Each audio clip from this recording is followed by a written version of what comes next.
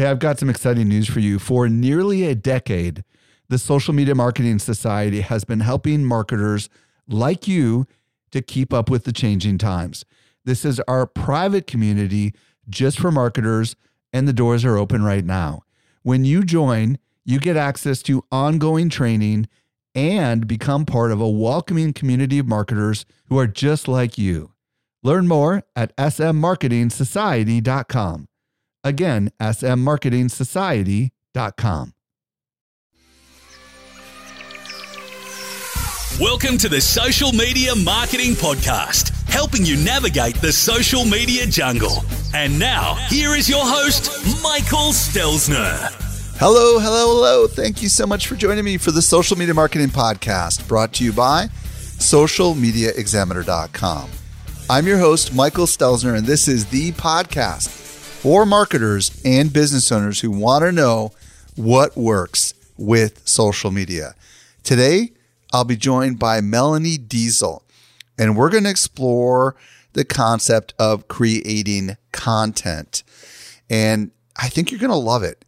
We talk about so many different ways that you can create content on social media, off of social media. So if you've been struggling figuring out your content strategy, you are going to probably want to take notes in this particular podcast episode. By the way, if you want to reach me, I am Stelzner on Instagram or email podcast at socialmediaexaminer.com. Now for this week's brand new discovery. Helping you stay alive in the social jungle. Here is this week's survival tip. This week I'm joined by Eric Fisher with a brand new discovery. What'd you find, Eric? I found a really cool tool for all of us whose preferred content consumption method is audio instead of text. Tell me more. It is called Speechify. So what it does is it allows you to take text from the web, from your phone, and even, get this, through OCR, you can point your phone with the app at a book or some text out in the world, and it will OCR it, optical character recognition, for those of you that don't know.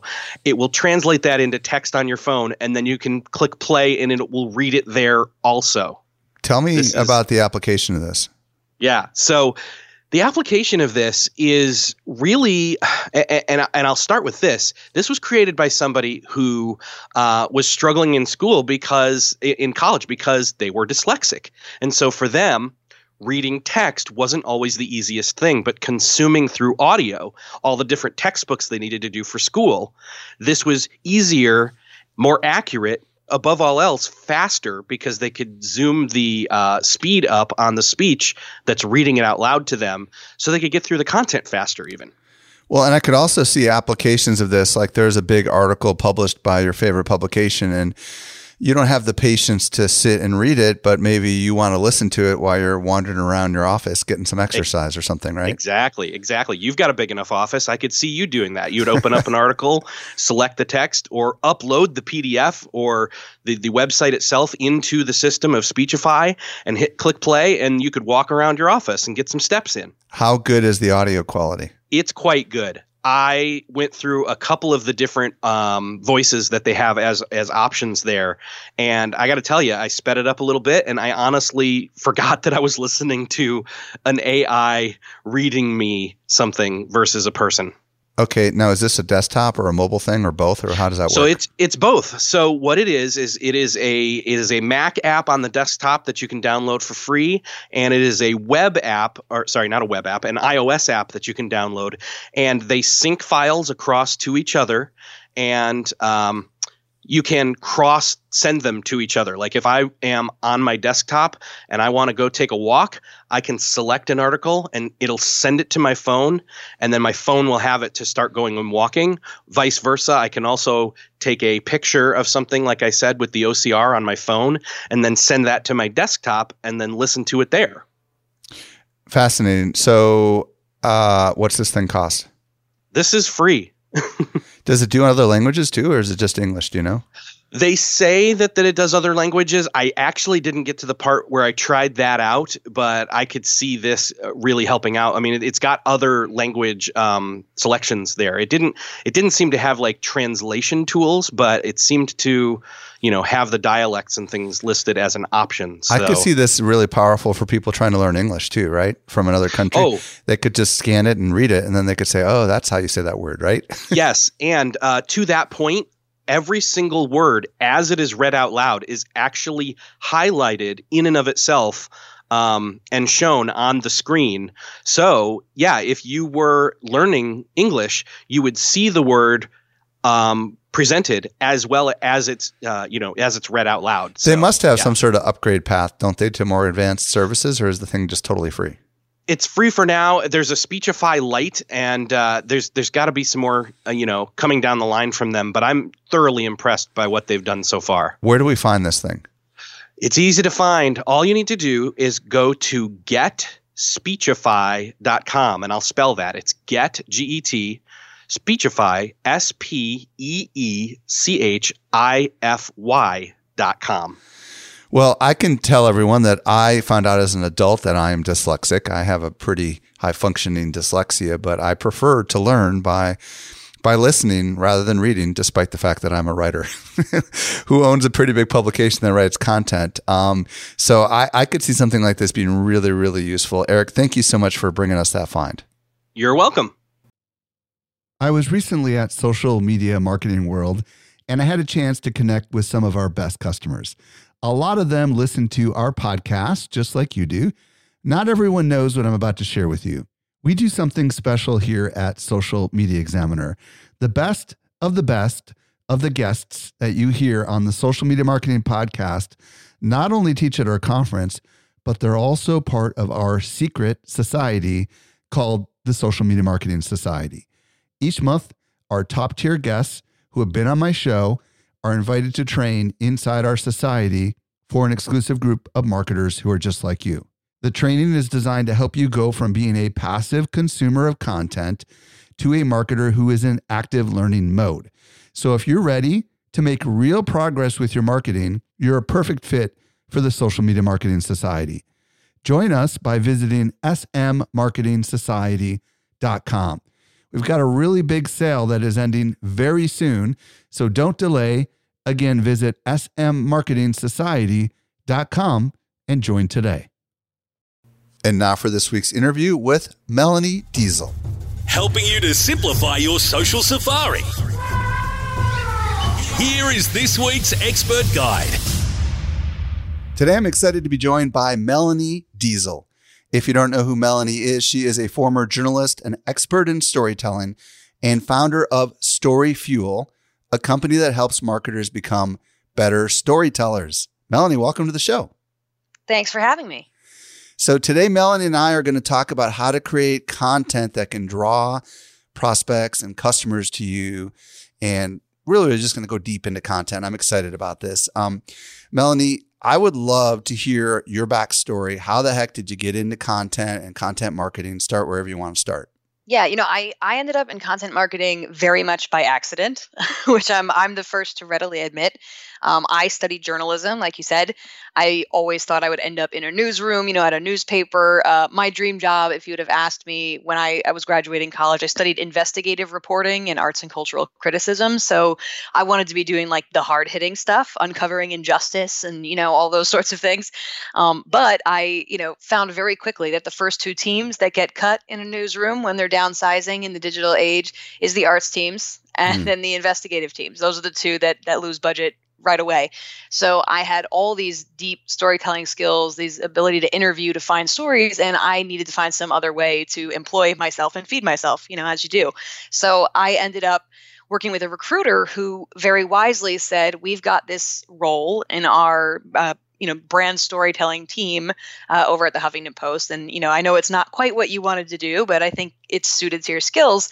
And what that job turned out to be was what became HuffPost Partner Studio, the team at the Huffington Post that did all the brand content for brands that lived on the Huffington Post. So For example, that's a blog post that was written, ghost-written, or otherwise co-created with Goldman Sachs, for example, living inside of HuffPost Business, or recipes featuring Betty Crocker products living in HuffPost Food, for example. So that was my team. I kind of got brought in early days.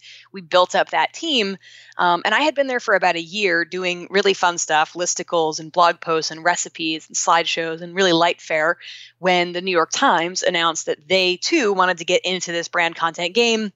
They were starting a team and they needed people with a journalism background. So for me, this was sort of like the golden opportunity. I wanted to get closer to journalism again. I wanted to be creating Times quality content. And, as someone who studied journalism, the New York Times is always sort of the ideal, right? That's where you want to end up. That's the big one. So it was an awesome opportunity for me to go over there and start. I was the first editor of brand content. What year was this approximately? This was around very early 2014 that I made the transition over to the Times. Cool. So keep going. So you were doing native content for them, I think is what we called it, right? Yes. Yep. Yeah. So we were doing native content. So at the New York Times, obviously, that's very different than, the content you expect from the Huffington Post. So when I got there, it was my job as the first editor of brand content to figure out, what do we do with brands? Where do we draw those lines? What is allowed from a brand content perspective? And so we sort of took a look at what worked for our audience on the editorial side. What did they expect from us? What did they like? And we adapted that to create a set of content products that we would offer to brands that, would live up to our audience's expectations. So things that were heavily reported and things that used multimedia, things that had multiple sources, kind of creating our own guidelines as to what New York Times quality brand content should be. So that was definitely a different type of storytelling to what I was doing at HuffPost. After about a year, that team went from, when I first got there were 5 of us, and by the time I left a year later, there were over 40. So wow. The growth on that team was, insane. And I was brought over to Time Incorporated. At the time, they had 35 magazines in the U.S., and they wanted basically that same team to be built, but at a corporate level. So creating content that was going to run across all 35 of the U.S. magazines. It's one of those ghost companies you don't know much about, but that's Time, People, Fortune, Entertainment Weekly, Sports Illustrated, Essence, InStyle, like really big magazines, Right. I had that experience there, building that same kind of team. And then I decided to go out on my own and do more of this, the teaching side of all of this. So when did you go out on your own, and tell us a little bit about what you're doing these days? So I went out on my own. I always have to backtrack and do the math. I think that was early 2016. Okay. And I just came up on 3 years. And what are you doing now these days? Yeah. So what I realized is, I spent about a year at each of these companies, and I realized that my real value add was not necessarily in the content creation. It was in setting up infrastructure and teaching people internally how to talk the talk and walk the walk when it comes to brand content. So essentially, I was setting up these newsrooms. I was re-educating sales teams on how to talk about content and setting up infrastructure for how do we actually create this stuff and create a mini newsroom that can push out content, with any sort of frequency and quality. And I realized that if I do my job well, I'm going to keep being out of a job when about my year mark hits. So that's really what I set up Storyfuel to do, is to give me the ability to be teaching those very same things. How do you set up a content team? How do you set up infrastructure to create content internally at a brand, at a publisher? How do you go about coming up with content ideas that are going to be a natural fit in the particular environment or context that you have to present content?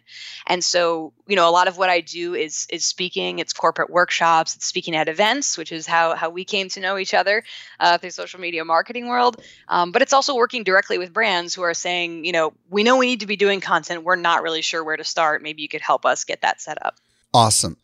Well, what I would love to talk about for most of the rest of the interview is the whole process of creating content. But before I go there, I want to start with a why question. Sure. I think so many of us, and I include myself in this, I own a media company. We produce content. So many of us have been completely battered by the social platforms' repressing of content, especially Facebook. And many people might be questioning what's the value of content if it's harder to get reach and get that content seen by people. So I would love you to ask the question, why today, is content important? Talk to us.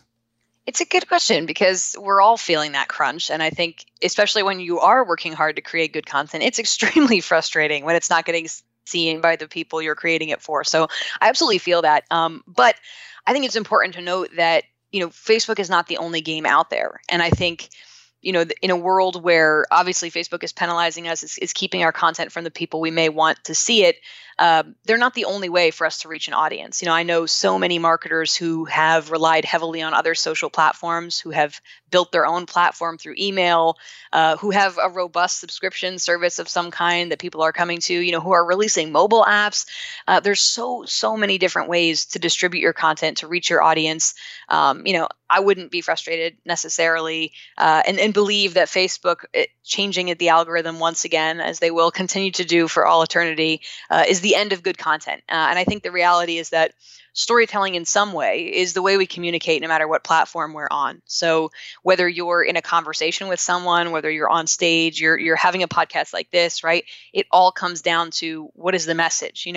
What am I saying, to whom, why, and in what way? Like those are the core of any sort of communication strategy, no matter what platform you're using. So I think while we might be frustrated by the Facebook stuff, I think keeping in mind that they're not the only game in town and we have other ways to share our stories. For the people that are not in the content game, why should they be in the content game? Do you have any research, any data, or anything along those lines? Yeah, absolutely. I mean, the reality is that, all of us, I think we instinctively know, like, we don't particularly like ads. Like advertising is a rough place to work if you really like validation of people liking what you do. Advertising for the most part, to reach your audience, you're interrupting people, you're getting in people's way, you're preventing them from seeing the thing they want to see. The reality is that we know that there are studies that show that 2/3 of consumers trust brand content more than traditional advertising anyway. So if you're trying to reach any sort of audience with any sort of message you want them to trust and believe, then content is a really good way to do that.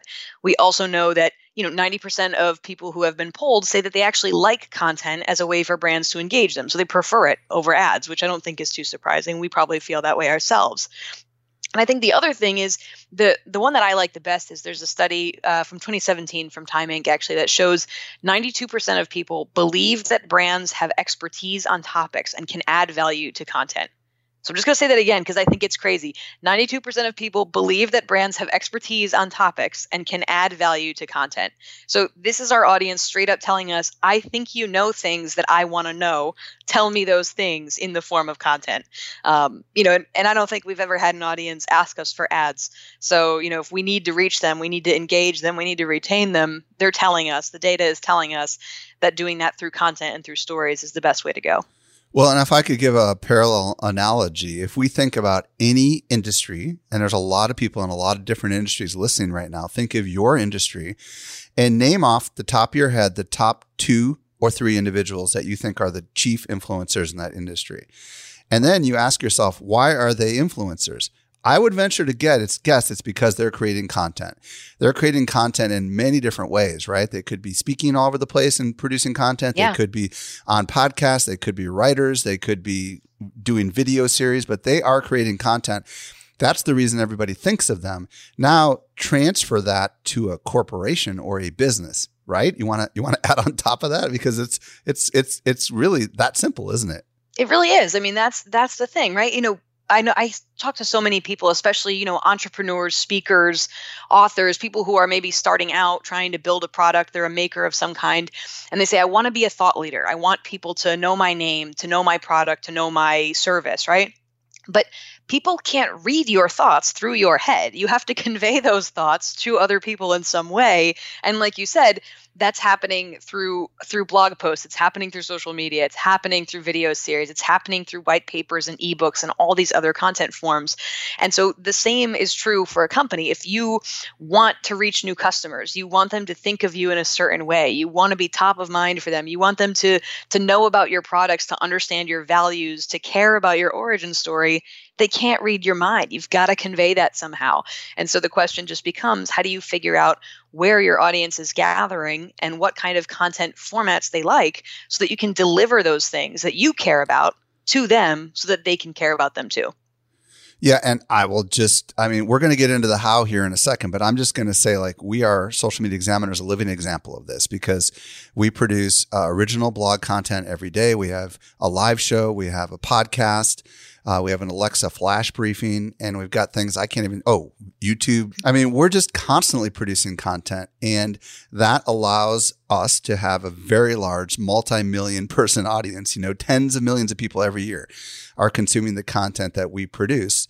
And as a result, that's why we have like 10,000 customers or so a year, because we are producing all of that content, and we don't have to go out there and pay someone else, right? Because when you become a media entity, for lack of better words, you have an opportunity to advertise your goods somewhere inside the production of that media, which is huge. And the alternative is to go out there and pay Big Daddy Google, right? Or Big Daddy Facebook, right? Yeah. I mean, and I think on some level, you're still going to have to engage with those folks. I always try to be honest with people. Content is not a silver bullet. It's not going to solve all your marketing problems. It's not great for every campaign or every product or everything that you want to do. But it is a really smart strategic part of what should be your marketing mix, right? If you are doing marketing in any form, then content should be a part of that. And content probably is a part of it, whether you're aware of it or not. You've got to be saying something. So being strategic about it and thinking critically about, again, what am I saying to whom, why, and in what way? If you're asking those questions strategically and combining that with some strategic spending when it makes sense with Big Daddy Google and Facebook and all the rest, right? That's probably the best way to get the most bang for your buck. So, okay, perfect. Let's transition into the how. I know you've got a matrix, so talk to us a little bit about this matrix that will allow us to at least come up with ideas for creating content. Yeah. So one of the things, and this is what I talked about at Social Media Marketing World back just a few months ago. I mean, one of the things that I hear all the time when I'm working with brands, when I'm speaking, is I'm not good at coming up with ideas, or I'm not an ideas person, or I'm not a journalist. I don't know what to say, right? Or sometimes there's a version of that that's like we're saying something and it's not quite working and we don't know what's wrong. So it's some version of what do we create content about? And I think the biggest challenge is that people think content ideas are this big, mysterious thing. It's like this stroke of genius that happens in the shower, or like when you have the exact right amount of coffee or something. But, it really is just two things. It's a focus. What am I talking about? And it's a format. How am I bringing it to life? That's it. That's all a content idea is. Every piece of content you've ever consumed in your life, every film, book, podcast, article is a focus. It's about something and a format. It's brought to life in some way. So the the content matrix that you're talking about is essentially me presenting, here's 10 examples of focuses, things you could talk about, and 10 examples of formats, ways you could bring those stories to life. And if you look at all the possible intersections of those 10 focuses and those 10 formats, you wind up with 100 content ideas. And these are all made up of things we know and love, right? So written content, for example, as a format, we're very familiar with this. We create it every day. Infographics, another that we're very familiar with, right? The idea of having some sort of data brought to life through a chart, through a graph, some sort of graphical representation. Audio. If you are listening to this podcast, you are intimately familiar with audio as a content format, right? Video, of course. So there's 4. These are things you already know. You already understand how they work and how to interact with them. And then you look at the focuses, things like history, right? We all understand the concept of history, looking back, telling the story of something that's happened already. DIY or how-to, giving steps in a process. Research, conducting some sort of original research. And opinion. So there's just 4 other ones, right? Opinion, research, DIY, and how-to, or history. So now you combine those two, that's 4 times 4. I mean, you start to see how just having a grasp, having this matrix, having it plotted out for you can show you that you already have these ingredients in your head to create these content ideas. What you're lacking is a framework for the way to think about it. So the matrix kind of walks you through that and gives you some examples of what those might be and the different ways you could combine them. First of all, I love this. I would love. I want to zoom in a little bit on a couple of these focuses by just giving some examples of what we do here at Social Media Examiner, and then I would love to hear some of the examples from your experience. We just do 2 things with our focus. Well, actually, okay. Our main thing is how to, right? So almost every single article we publish on Social Media Examiner is how to topics for marketers under the focus of social media marketing, right? So how to run a Facebook ad, there's a bazillion variations of that, right? Because there are always these new things. How to do something with Google Analytics, how to do something with Instagram, LinkedIn, all that stuff. I mean, there's an endless stream under the how-to category for us. And as long as the platforms keep coming out with new things, there's never, ever a dull moment. Okay. And then on the research side of this, this is a big part of what we do as well. Every single year, and as a matter of fact, literally when this goes live, we will have come out with our 11th annual social media marketing industry report, longest running study in our industry. And we survey 5,000 marketers. We come up with like a 50-page report. We totally give it away for free. It's referenced everywhere. And from that research, we get on our live show and we talk about it. I get on other people's podcasts and talk about it, and and other people talk about it, right? So, and it's never ending, is it? I mean, so what else can we do with research? Talk to us a little bit about that, because I mean, like, research is not hard. It's a survey monkey, right? No, and everyone can do it in some way. I mean, ask yourself what data you have as a company, or what data you could have if you sent out a survey or collected it in some way, and tell that story. There's endless opportunities for this. And again, research is just one of the focuses. So if you take that research report, I'm just going to run down the list of, some of the formats that I have here. So you mentioned that it's a report. I have a category called guide or ebook. So I mean that as like a standalone report of some kind. So that would be what that starts out as, right? My guess is you also have some written content separately around that, right? You probably write articles with key takeaways and things like that, right? Yeah, we'll take a niche and we'll say what it means for small business, and we'll write a special article about it, for example. There you go. So that's 2. So I'm going to guess that you also have some graphics and charts of some kind, infographics, either within that report or separately, top takeaways, 70 charting of them. some of that research. 70 of them. There you go. So tons of that. I also have list or roundup. So this might be a place where, I don't know if you're doing this, but maybe you have 5 or 10 different experts react. What did they think? Was anything surprising? How are they going to put this information to use in their own business? So you could do a list or a roundup, based on that same thing. That's 4. That's you awesome. already mentioned audio, right? Yep. You're going on podcasts. And I think I'm going to do my own podcast interpreting what the research says and what I think about it, because there's opinion meets research, right? There you go. That's opinion. Perfect. So it starts to combine, right? You talk about video. Now, I currently bucket all forms of video together, but it's very easy depending on what kind of videos you do to break out separately, recorded video like you'd use on YouTube, live video, Facebook Live, doing a webinar, doing a video course based on this. I mean, there's a lot of ways to spin video based on that same set of research. I would encourage you to think about a timeline. So, timeline, I think, is one of those really underutilized formats. If you were to take, you said you have 11 years of data? Yep.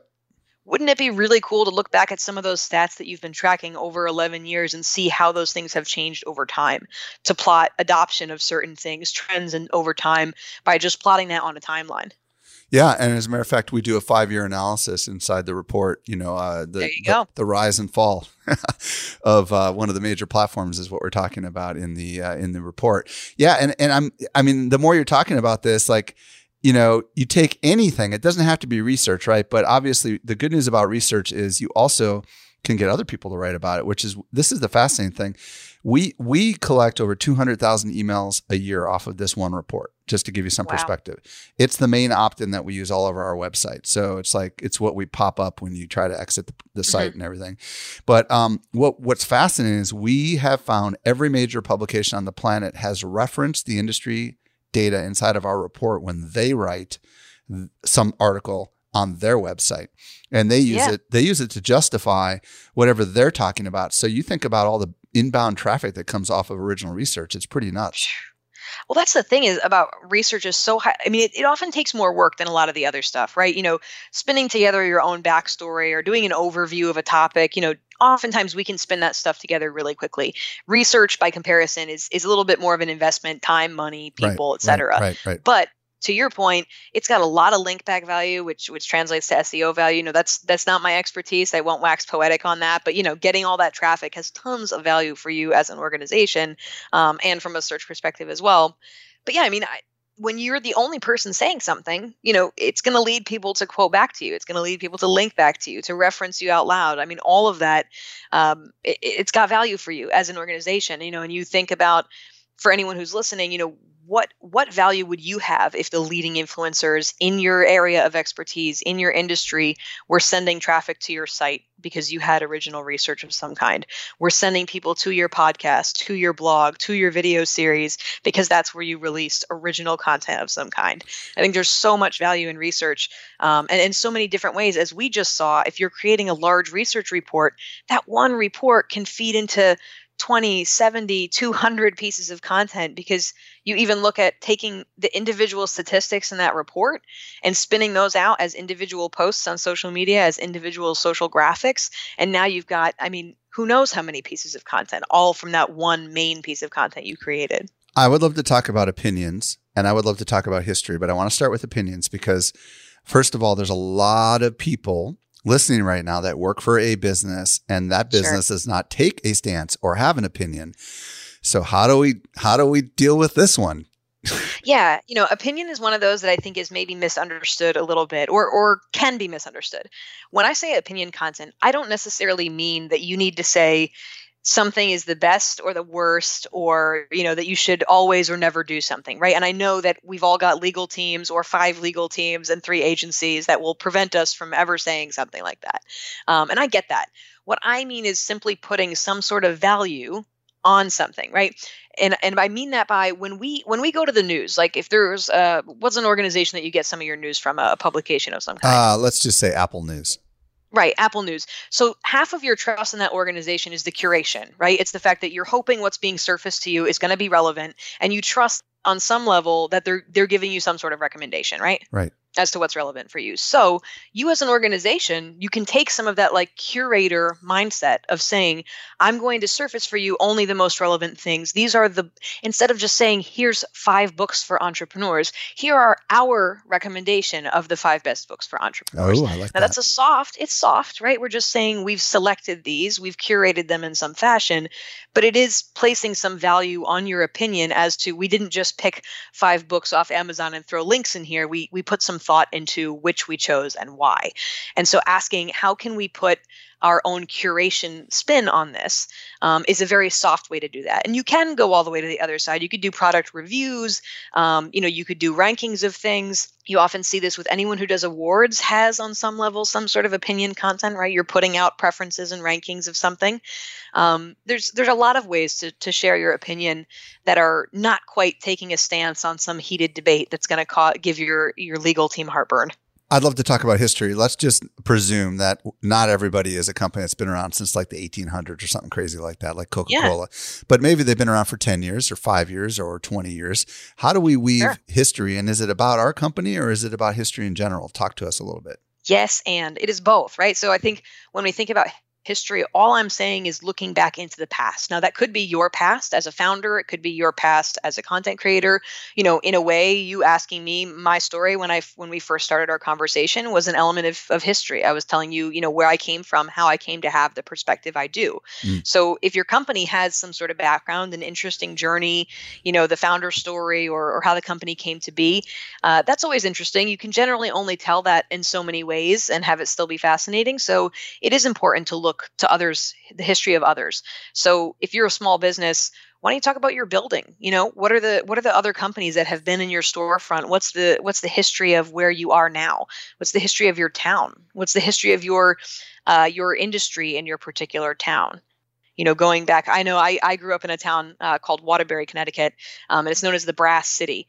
And I got to be honest with you, despite the fact that all the signs say Brass City, there's not a tremendous amount of content about, why is it the Brass City and what are the particular companies that made it the Brass City and why does that name still hold today? So you can look to your local community to find other elements of history that still signal your values, that still signal what's important to you as a company or as an individual, if that's how you roll, by telling others' story. And the other history you can tell is just the history in general of your industry, of your services. So, for you, when you're doing this research, the research is not your research, right? I mean, you're doing the research, but it's not the history of you, right? It's the history of your industry when you're looking back at those trends. It's the history of other platforms. It's the history of how companies have used those platforms over time. So you're still having an element of history to what you're saying there, but it's not simply reliant on your history as Social Media Examiner. Does that make sense? Totally. And in my opening keynote at Social Media Marketing World this year, I weaved in quite a bit of history. I talked about how it was on Facebook and then how it was an open platform and how it became a closed platform, and kind of walked people through how over a 5-year period of time, everything changed.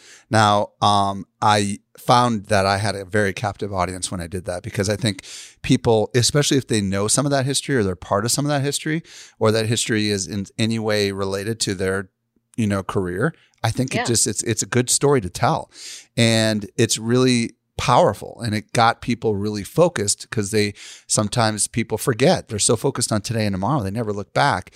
And I find that there's a lot of people like myself have a great fascination with history. I mean, there's whole channels on cable networks dedicated to it, right? So I think that's really powerful, and especially if we can weave a little opinion into it, right? So if we can talk about like maybe why some of this history exists and where this is going, that's where we can combine history and opinion, I would imagine, right? Oh yeah, and that's the thing is, all these examples, these suggestions that you'll find in the Matrix, there's 10 focuses and 10 formats. Like I said, it's certainly not an exhaustive list, and they don't exist in silos. We just talked about the way that your research is in some way both research and history. In a way, I assume it's also probably qualifies as overview, because I assume you're defining a lot of terms and providing a lot of basic context to help people understand that as well. So there's definitely ways where you can combine some of these focuses and combine some of these formats. As you said, your report has built into it many graphics that are part of that, and it's certainly the words are written content. So there's ways to combine these things. I think the key is to really think about not necessarily what's the one focus and the one format that is perfect for me, but to explore the ways in which you can tell stories through these different focuses and these different formats, and give yourself that framework to think through. Because I think, we all have what I would call a first content language, right? There's some format and some focus that is just natural for you.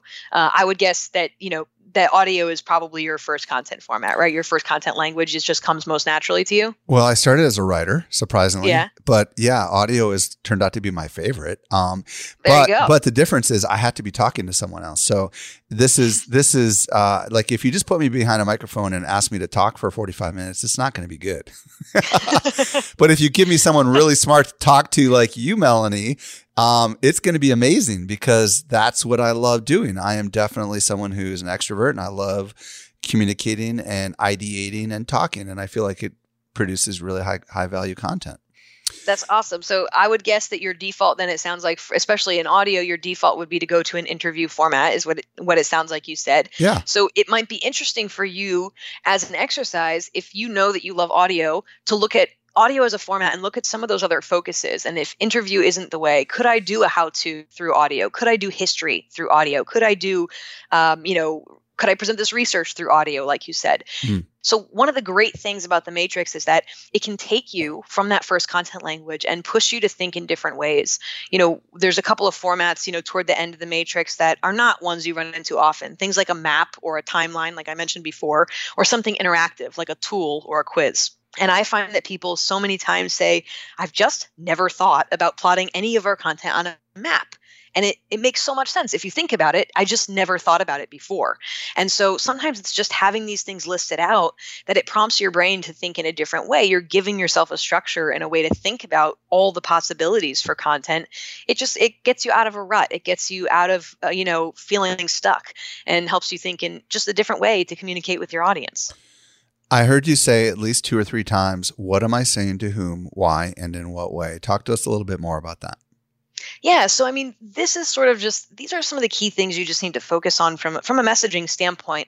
Those are the questions that I encourage people to ask themselves.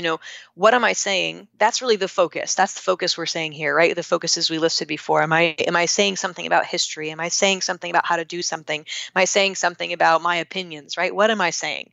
To whom is asking yourself, who is the audience? Who are you speaking to? Because, your audience is going to determine in so many ways, the way you tell your story. So to give an example, some people say, well, I talk the same to everyone.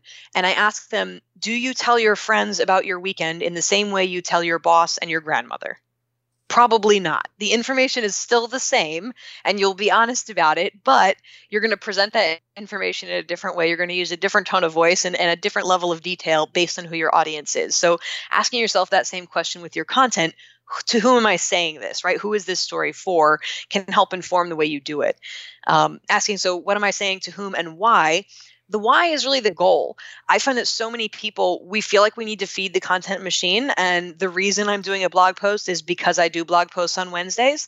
And that's not necessarily a good reason from a business standpoint. That's not necessarily driving your business forward, helping you achieve any sort of strategic goals. So I think it's always important to just gut check yourself and say, why? Why are we creating this content? What is the goal of what we're saying? And then that last question, so it's what am I saying to whom, why, and in what way? That's the format part, right? The format part of this matrix is how are we going to bring that story to life? And the important thing to note is that in what way the format is last, because that is the last thing that you should decide. So many times I think we get into a room and we say, I need 5 video ideas or I need something for the blog. And when we force a format before we really have a focus, before we know who we're talking to, before we know why we're saying anything to begin with, what we most often end up with is content that is not going to do what we want because we're shoehorning some sort of story that could shine so bright in another format into some other format that just isn't the right fit. And we've all had that experience. If you've ever watched a video and said, why am I watching this? Or this should have been an interview blog post, or this person's not, shouldn't be a talking head video for 45 minutes. You've experienced that. This was so great in another format. So we always ask that question last. So it's what am I saying, to whom, why, and in what way? The last question we ask ourselves is how do we bring that content to life in a way that serves our focus, our audience, and our goal? I want to focus in on the why and to whom. I think, first of all, most people don't understand the why. And I'm speaking as someone who heads up a media company. I think honestly, it's so easy for us to fall into, well, that's just what we've always done, or this is how we do it. And I think the why question needs to be constantly asked. I would imagine you agree, because if you're doing something and you don't know why you're doing it, you should seriously question why if you should continue to do it, right? Because you're wasting resources, right? That could be used somewhere else. If you don't know why you're doing it, then why are you doing it? Yeah. And I know it sounds nuts, but we don't ever really think about the why. Once we start something, we just stay focused. And folks, seriously, start asking why questions. But the to whom, I think, is the most important part once you get past the why. I'm shocked at how many people do not understand who their audience is. Like, do you have any tips on how we can get to know our audience a little bit better? That's a really good question. And there are some folks who are huge experts in this, in creating customer profiles and avatars and segmenting audiences on social. I have always found, and maybe this is because of my background as a journalist, is that the best way to get to know your audience is to just talk to them. And I know that sounds silly, but when you're a young journalist and you get a new beat, a beat is the thing that you're supposed to cover. So maybe that's town hall or the school board or local sports, whatever. The first thing you do is go talk to those folks, right? You go to the games, you go to the meetings, you make small talk, you ask them what their questions are, their concerns. Why are you here? What's changed? You kind of, they call it shoe leather. Like you tie up your shoes and you go out and you talk to the people. So that may be more challenging for you if you don't have a local business where your audience is coming face to face with you. But there are ways to have those conversations. Have office hours in your Facebook group. Just hop on live and talk to people. Do it on Instagram. Open up Instagram Live and ask people what they're doing. Look at who's following you, who's engaging with you. Go to their profiles, read their bios, try to understand what are they like, what's important to them. You of course look at your data. If you have a digital audience in some way, you've probably got dashboards, analytics, some form of data that can give you at least some demographic information, their gender, their age, their whereabouts. So start there, but talk to them. The best way to get to know somebody is to talk to them.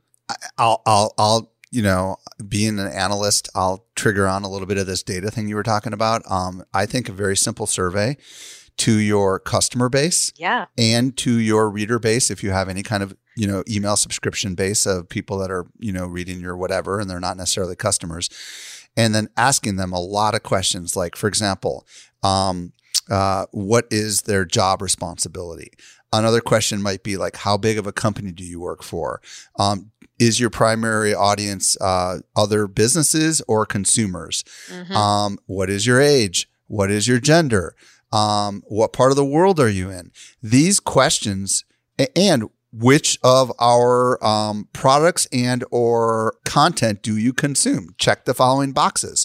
Then what you do after you've gotten, let's say, a couple hundred of those, you can start segmenting and say, okay, how do our customers differ from those that are not our customers, right? And then that'll tell you, hey, our content is targeting the wrong audience. Yeah. Right? Yeah. And sometimes it's alarming when you find that out, but what a gift to know, to get that information, to be able to adapt. Yeah. I would like to throw in at least one more question that I think you should ask if you're going to do it. I think two. Yeah. I would always ask the audience, how did you first hear about us? There you go. And I know that it sounds like a very tactical business question, that some of you ask, when you're making a purchase, but I don't mean just if you're selling products. Like, to know as an individual, as a thought leader, as a speaker, as an author, how did someone hear about you? You start to understand where you should be focusing your attention. I've used that question to discover which of my social channels are driving, more of my word of mouth business than other places. Every time someone reaches out to me about speaking at a conference, my first question is always, how did you hear about me? Because, I'll throw in another cool one since we're in this. What would you like to learn more about? And give them a checklist. Give them a checklist, right? Yep, definitely. And leave room for them to say something else. Because again, exactly. We don't know what we don't know.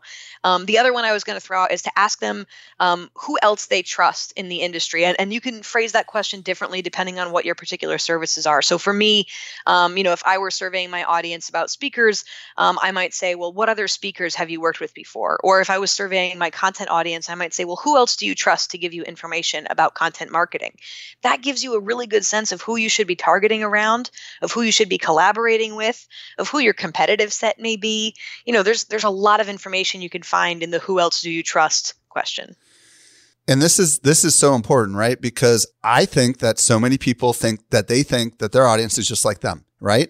Like I've got 5 full-time marketers, and some of them are in their 50s and some of them are in their 20s. And I can guarantee you that the ones that are in their 20s assume everybody else is just like them. And the ones that are in their 50s assume everybody else is like them, and they're nothing alike. So it's just one of those kind of things, like when you know who your who is, then you just have to always ask yourself before you create any content, is this going to appeal to my who, right? Yeah, exactly. I mean, the other thing that's important to note too is, your audience is not going to be, this one pillar, this one type of person, right? You get averages, you get majorities, but you should create content if there are different segments. If you know that some of your audience is in their 20s and they have very different concerns in life paths and spending habits and whatever else, and some of your audience is in their 50s and they have different spending habits and patterns and concerns, there's no reason you can't take any piece of content you create and create 2 versions with different headlines, with different content, or just create different content entirely, knowing that some people are going to like this and some people are going to like that, and thinking strategically about, well, my Twitter audience tends to be younger, so I'll put out the content for the millennials over there, and my Facebook audience tends to be older, so I'll put out the content for those folks over there. All right. There's a question going through everyone's mind right now, which is, I don't have time to create this content. Who do I get to create this content? Talk to me. Yeah, I think that's one of the things that can be really scary. Journalists, we're often trained to be sort of impervious to deadlines, so we create content at a really rapid clip, and we're not intimidated by short deadlines. But that's not true for everyone. So the first thing I would say is, we talked a little bit before about your first content language. Try to figure out, ask yourself what kind of content comes most naturally to you, and see if there's a way you could lean into that. If you are terrified to be on video and you've never edited video a day in your life, then I can promise you, if you decide today to start an aggressive video strategy, you are going to be unhappy, right? It's going to be hard for you to get that going and get any sort of results. So start small. Start with the thing that you're comfortable with, that you're good at, that you feel confidently you could do. Start there. And then see if there's other people that you can get to help you out. So one of the things that you can do really well is repurpose content in the way that we talked earlier. So you talked about your research that you guys have done and how that's being repurposed into different formats. It's very easy, for example, for us to take this podcast interview that we're doing right here. We're creating audio in your first content language, right? And have someone else transcribe that, or a robot, right? Use Rev or something. Someone can transcribe that and turn that into a blog post. That's exactly what we do. Yeah, that's exactly what we do. right? So you're not necessarily having to also write a blog post. You're using what you have and scaling your time by finding people or tools who can help you repurpose that content into other formats. I imagine you may have an intern or someone who's part of the team who can find some really great quotes from this fabulous conversation, turn them into quick graphics with your headshot and my headshot, and use those on social. So now you've got social content as well, right? If we had chosen to have this conversation via video, right, we could be having the video that goes up, video version of this as well. I don't know how compelling it would be to watch us on our headsets. It would require a heck of a lot of editing because people don't like watching talking heads, right? Well, there you go. Right. But, there are ways to start slow. We would probably we would take a clip out of it probably is what we would do because we've done this for our show called The Journey where we'll take a 60-second clip out of it and then we'll say go over to YouTube and watch the rest of it. There you go. So, do you know if people want to go out and find people that make content and they're good at slicing and dicing content? Like, what do they search for? I mean, because I'm sure a lot of people listening right now don't have the resources, but they would be willing to hire a contractor to do something like this. What do they search for? How do they even find people? Is there a database out there of people that do this kind of work? Oh, yeah, there's plenty of places you can look. So if you're looking for writers in particular, I recommend a site called Contently. So it's Content LY, right? Contently. They have a whole bunch of writers. You can do it, one-off for projects. You can create a whole system, a whole group of writers and editors that you work with, and it manages the whole back and forth. So if it's not your strong suit to be managing writers, they've got a system that will help you do that. If you're looking for other types of talent, I mean, the first thing I would do is ask others, right? If you have someone in your network, a fellow business owner or a fellow speaker, whoever it might be, ask them if they've got recommendations. Most of the great folks that I've worked with on content production comes from saying, hey, your logo is really good. Who made it, and can they make mine? Right. Mm-hmm. So try to go that route. So you like and trust their work. But otherwise, there's sites like Fiverr and other sites as well where you can just put up almost a job listing, but it's more of a project listing saying, I need someone to write one blog post a week on this particular topic, or I need someone to take all this video footage and turn it into shorter clips, or whatever that need may be on a project basis. The one thing I would say is to just think about, worry less about the title of what you might be searching for and more about the skills. So, if you're thinking, gosh, I need someone to make vlogs for me, you probably don't want to search for vlog producer. I don't know that you'd come up with, someone who uses that title. But if you said, I need someone to edit my videos, video editor, you might find someone who's using that because it's more of a skill than a particular title. So just think about the skills that you need to supplement what it is that you want to do. And hopefully you could find someone through those sites like Fiverr and others, find someone who has those skills and can lend them to you. Folks, I'm here to tell you that pendulum is shifting back to content, okay? Social media was where it was all at, and it was all micro content, but it's all going back to the way it was. It's all going back to people consuming audio, video, and written content. It is the future as it was in the past before social media came about. And you all need to focus on this because it's got massive return on investment. Melanie, I could geek out with you for another hour. I mean, I know, let's do it. No, maybe another time. But you're a rock star. First of all, serious rock star. I know that we have activated some serious synapses in people that are listening today. Tell everyone where they can discover more about you and anything else if you want to mention it about you and what you got going on.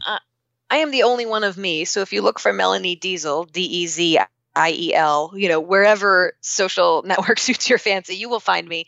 If you'd like to learn more about the content matrix that we were talking about today, I've got a link for you all. It is storyfuel.co/SME. So that's storyfuel.co/SME. Melanie Diesel, thank you so much for coming on and sharing your wisdom. Thanks for letting me share my story. Hey, I hope you found a lot of value in today's podcast interview. I want to ask you a quick favor.